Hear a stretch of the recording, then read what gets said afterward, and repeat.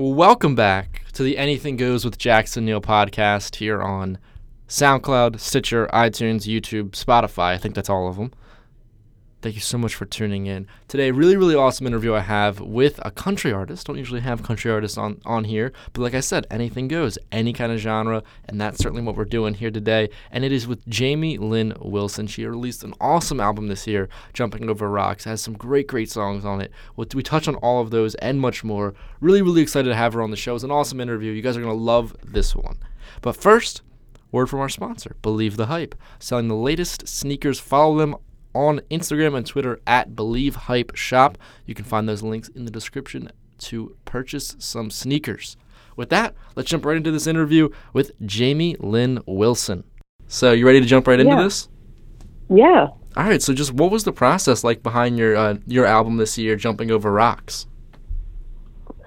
Well, it was kind of just something that ended up coming together. I had put out a record in 2015. That was kind of my first solo project. And then I hadn't really given much thought to what happens next with regards, other than touring or playing shows and stuff. I hadn't really thought ahead, and I wasn't writing or anything because also I had a baby, I had a baby in 2014 while I was making that other record. So I was, that was my third, and it's hard to sit down and write anything, be creative at all. So I wasn't really worried about it very much. And then all of a sudden I wrote a song for the first time in, 6 or 8 months probably, maybe longer than that. And that song was If I Told You, which is the last track on this Jumping Over Rocks. And immediately after I wrote that song, I went, oh, well, now I have to make another record. Okay, cool. and all of a sudden the wheels were turning for what became this record. And also in my mind, I had kind of set a bar, set a standard for the song, because I really like If I Told You. And so I started writing songs and going, if it's not better than this one, then and it's not going on there. If it's not at least as good or better, then it's out, So at some point I had maybe 5 or 6, and then I went, all right, now I need a deadline, and I'm set myself up and I set up studio time. So I don't know. After that, everything just kind of, the process actually was fairly easy. You know what I'm getting at? It's like just one thing then another. And then all of a sudden, I had all of the songs, and the rest of the songs came during the recording process. 2 of them, actually, I finished during studio time. And then, 4 days later, I had a record. Wow. It sounds like when I listen to that process, it doesn't sound like it was really forced or anything. It was just kind of a natural. It was not at all. It was not forced, and that's what was pretty cool. Even though I did set myself a studio time before I had all the songs written, that kind of a deadline is a little bit of, seems like I'm forcing it, but I kind of just trusted it instead. I went, all right, it'll happen, or I'll record 8 songs. Nice. And then we'll see what happens, Yeah, looking... So, And looking at this track listing, 10 songs, a runtime of 40 minutes, it's an album where it definitely does not fall on the long side, but it has that nice length, I usually like to say, for albums where it's you don't get done and be wanting too much more, but you don't get done and saying, wow, that was too long or anything. Right. And, I've listened to and I have made long records before, and I could have added another song on this one. We actually did record 11 songs. And so there's a track that didn't get put on the record. We'll probably release it at the beginning of the year or something. But it just didn't fit the narrative of the record. And I thought, rather than putting another song on there that might feel out of place, I would rather just have 10 that feel nice and cohesive. Mm-hmm. And I think that was I think that was fine. I think it worked out. Yeah, I mean, it seems like you're definitely like at peace with that kind of decision. That decision, I think, Yeah. a lot of times for some artists it might be difficult to cut down on tracks, but for you, it's like these are the best 10. These are the 10 that I wrote that I want on this record, and here's my best Right. work. Right, and I have a thing with that I think probably a lot of artists do too. But like, I want the songs to feel like they're a unit. Like, I don't want it to be, and like, for example, one of the songs that two songs that I finished writing during the recording process were In a Wink, which is about my daughter, and Death and Life, which is about my family, and ended up being the title track of the record. But those two songs in particular, if I didn't have them, then the whole record wouldn't have tied together in my mind. I was like, I have to finish these two in order to connect all of the dots. Like, these dots are here and they need to all be together. And these two songs kind of tie the album back to me, because those are both very personal songs. So they were kind of a bridge there. And I think I would agree. My brain works weird sometimes.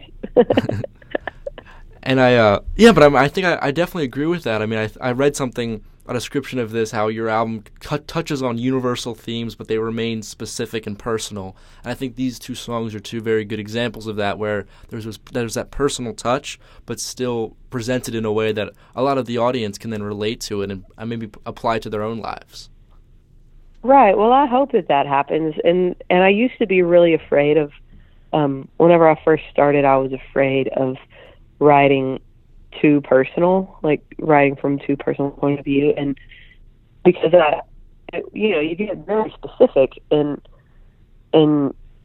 your words and descriptions of things. Like, I'll go in there and completely be like, this is about one event that happened on this day, and it looked like this, and it was exactly like this, and I'll describe it and think nobody's going to relate to that because it only happened to me this one time. And those are always the songs that end up resonating with people the most. And, I think that it's just because people like that, I don't know. That happens to me too. I listen to songs. Like, there's a song right now that's out, that off of Roseanne Cash's new record, and it is about her husband, very specifically, like traveling with him and writing songs with him and playing songs with him, talking about his Telecaster, talking about the style of guitar that he plays, like, and I love it because I feel like it's her being vulnerable, and for some reason it's my favorite one, even though it has nothing to do with me or anything that I would do. I think most people, like you said, most people would agree with that the feeling that even though artists maybe, every single lyric doesn't exactly apply to the listener's life, it still has this general theme of just being open, and a lot of times you look towards music for that openness, for that vulnerability in a track. Sorry, I had to mute you for a second, but yes, I think that's true. And, yeah, I mean, I hope so. I think that's why people lean to music anyway, is just to feel like you are a part of, I don't know, something else for a second also, A little bit of escapism is there as well. But definitely. You're my baby. He woke up. Okay. He's fine. One song you already touched on a little bit, but I want to kind of draw us back to there is Death and Life, a song that definitely has that personal touch to it. And I read somewhere that it was a song that took you years to write. What was it about this track in particular that involved such a long process? Well, that song, years, and it was one of those things where I knew that there was a song that needed to be written about. I knew the subject matter, and I saw the situation going down. Like, there's two different instances there where I thought, okay, well, this is a song and this is a song, and it's not like I tried to sit down and start writing them. I just knew that they were there, so I was letting the ideas kind of form for a long time until I tried. But the first one was in 2012, which I guess is 6 years ago. My husband's father passed away, and he knew he had cancer. He was dying, and so he asked my husband to build him a coffin. So that in itself is super heavy, you know. Well, then on the day that he died, Roy did that. Like, we all went home, and then Roy went to the lumber store and got a bunch of pine and started building his dad a coffin.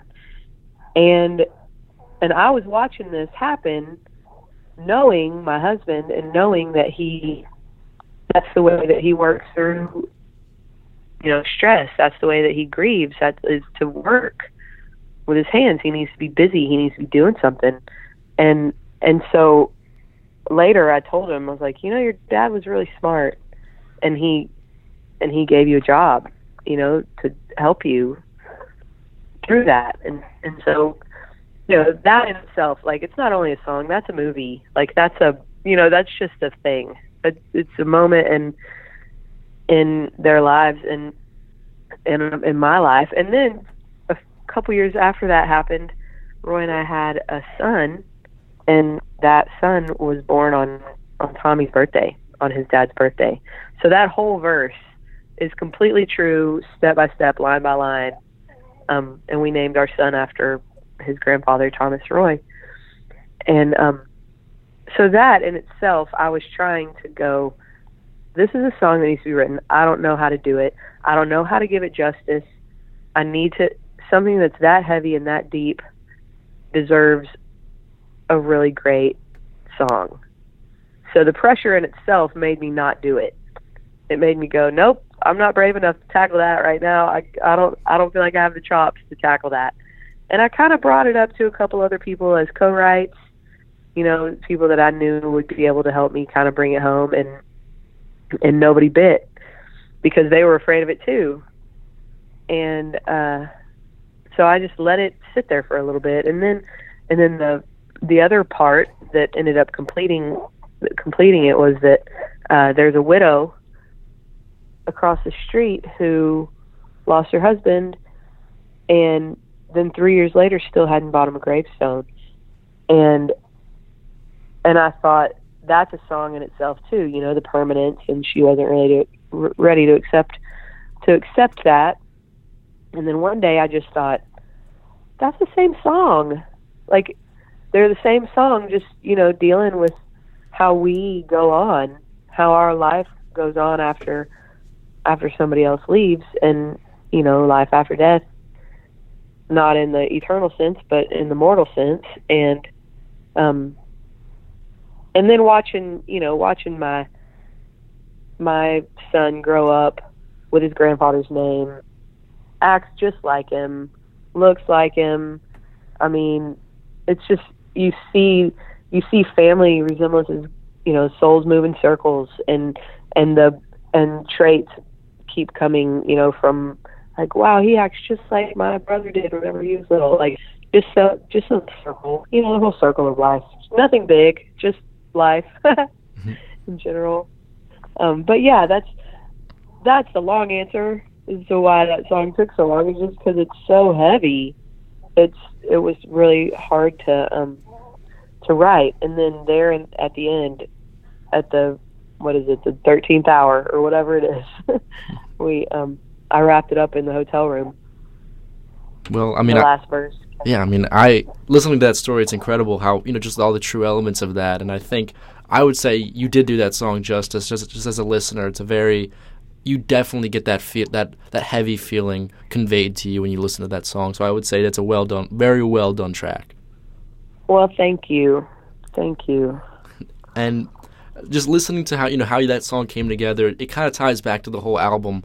How you said it was just this natural process, nothing really too forced. Like, yeah, you finished it in the hotel room, during recording, but even then, you're not describing it as it was a mad dash to finish the song. It was almost now it can finally come to an end after this long life of deciding when to write it, writing it, and then finally writing it and then recording it.